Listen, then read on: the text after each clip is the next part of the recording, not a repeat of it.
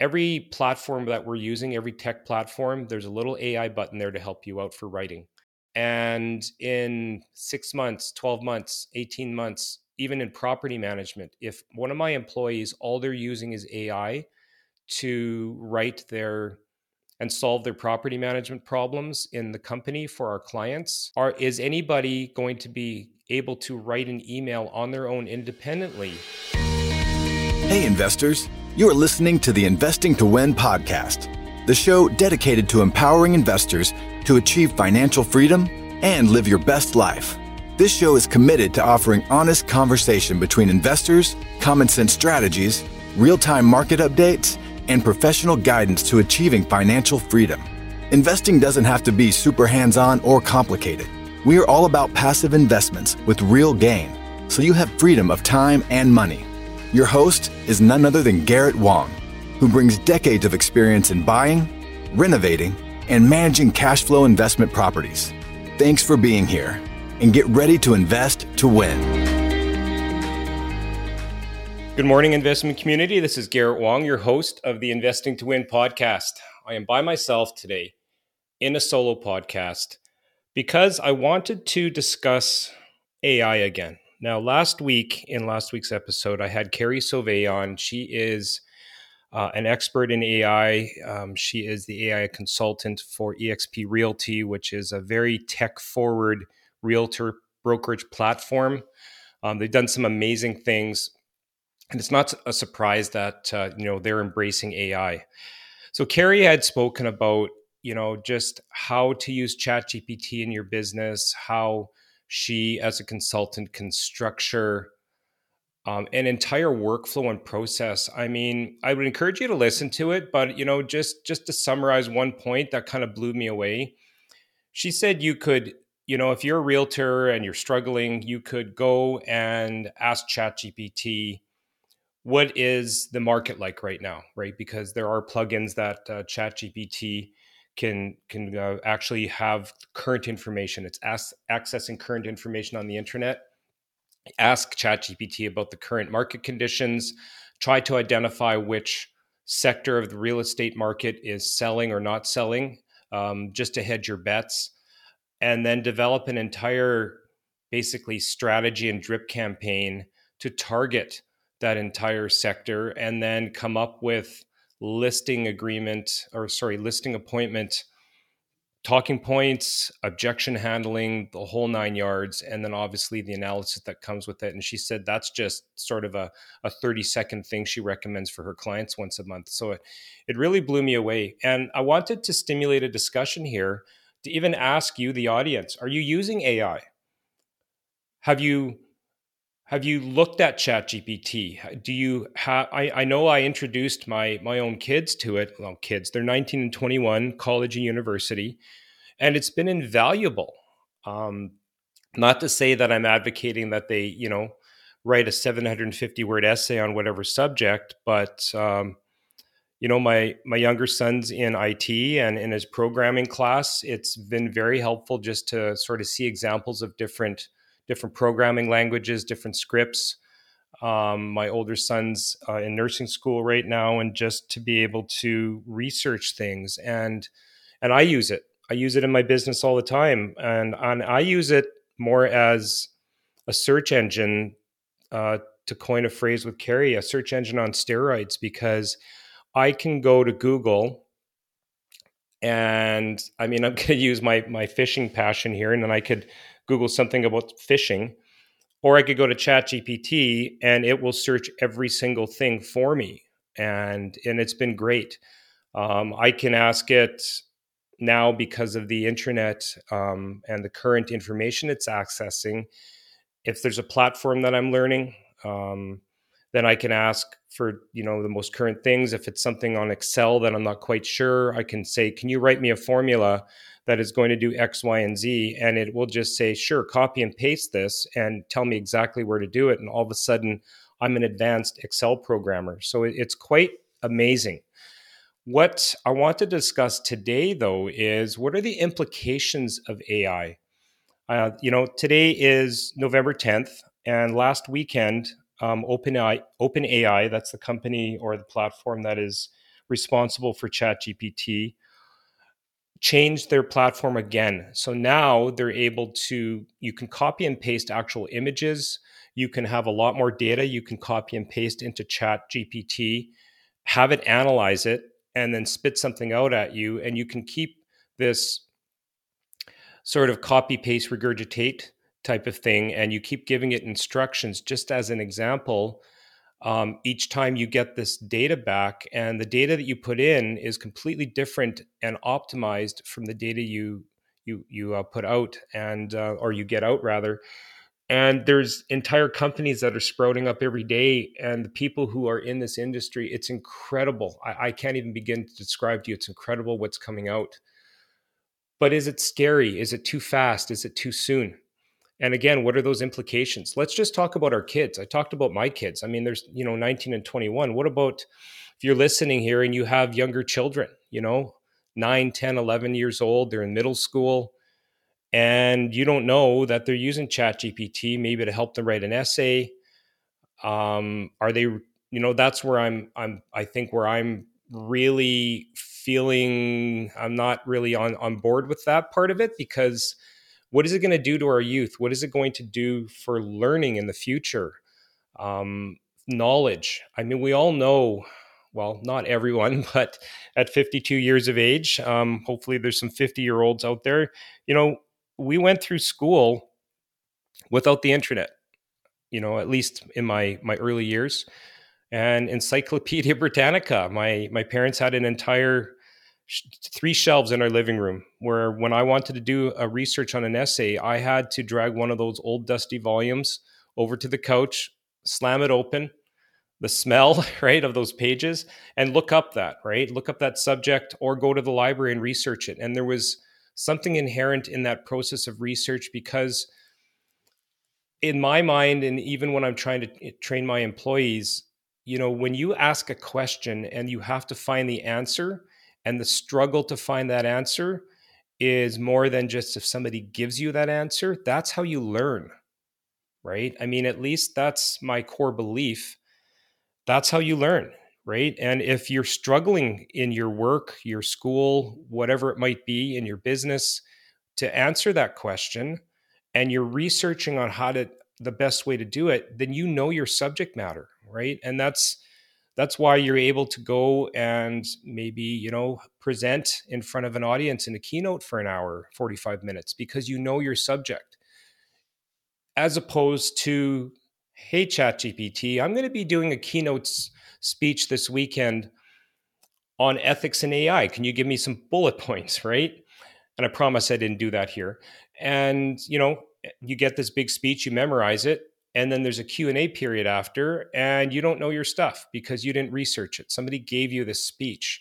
So that's where I'm kind of really seeing maybe a little bit of warning bells, even in my own staff. My property management company. Property management is very, very complex, and we're starting to use AI, and I can already see it in some of my employees. Some of the answers that are coming back on email to our investor clients are a little bit too sophisticated, almost, I'd actually like to say too much. I mean, if I've got a client, who's been with us for 10, 12 years, and all of a sudden they're getting, instead of just a very short email, warmest regards, hope your health is well these days. I'd like to, give my heartfelt thanks to you for being a client. I mean, it's over the top, and that's fine. It's AI. So I think if you use AI as a tool, then it can structure whatever you need, as long as you are using your own brain to kind of temper that, right? You should really have the final say. Don't just copy and paste. Did you know that there is a big difference between investing in real estate and becoming a real estate investor? People become real estate investors all the time. They get into a flip or conversion project, or even dealing with long-term tenants, and they come back to us to tell us the same thing. It's like having another full-time job. I don't know about you, but that's not what we call investing. Investing in real estate is about having your money work for you in a way that is passive, consistent, most importantly, hands-off. So which one are you? Do you want to be a real estate investor, or do you want to invest in real estate? For those that are open to investing in real estate and having your money work for you, listen up. Garret Wong has spent decades helping thousands of property owners navigate the ins and outs of property investing and management through his award-winning company, Upper Edge Property Management. Their new division, Upper Edge Capital, is currently involved in multiple projects, from single-family flips to multifamily development. Are you looking for a healthy return on your invested capital? Or perhaps becoming a joint venture partner? If so, go to www.upperedgecapital.com/invest to book a time to speak with Garret and his team to see if there is a fit. Once again, the link is www.upperedgecapital.com/invest. Now, back to the show. But the title of what I wanted to talk about today is actually just ethics, right? I mean, what do we talk about with ethics? How does that apply to AI? Because it's a huge debate out there right now. I mean, is it a critical consideration? I don't know. That's what I want to talk about, kind of debate with myself and the audience here, because I think one of the biggest things with AI is the believability of it. So as humans versus machines, thinking Terminator right now, but humans or Matrix, humans versus machines, the bias of AI. And you're like, what is he talking about? Well, how do you know the information that ChatGPT that it's giving you is good?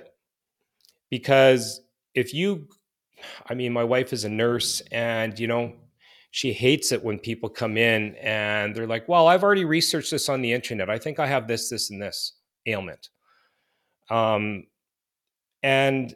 so if you were to research something on Google, and it might take you 15, 20, 25 minutes versus 30 seconds on ChatGPT, where is ChatGPT getting its information from? Okay, from the internet, the same place. However, the 15, 20-minute research session that you just did is you looking at all of that information and using your judgment and brain as a human to say, you know what, I can see that this information is written by somebody who, the spelling mistakes, it's not very accurate. It's probably just a blog. How many times have we seen that? Even in something medical. I mean, I have a medical background, medical research background.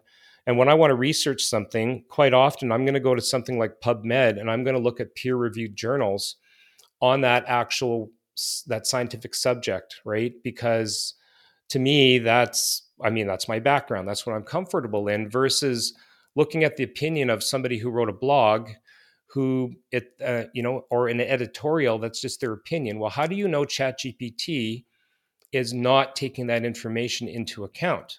Now, OpenAI, maybe I'm going to get a phone call from them after they listen to this podcast and say, well, no, this is our algorithm and this is what they're doing, and that's fine. But who's programming it that way? So that's really, computers they used to have back in my day when I took computer programming in high school, garbage in, garbage out was a very strong computer term. And what you put in affects your output. And that's what I'm worried about when we talk about bias and discrimination. How can AI systems inherit these biases in the training data that has been fed to them by the programmers, right? And if that happens on purpose or inadvertently, it's going to lead to a discriminatory outcome. Okay. So that's what we're talking about, right? Whether you're using it as a hiring tool, or even, they're getting into facial recognition, right?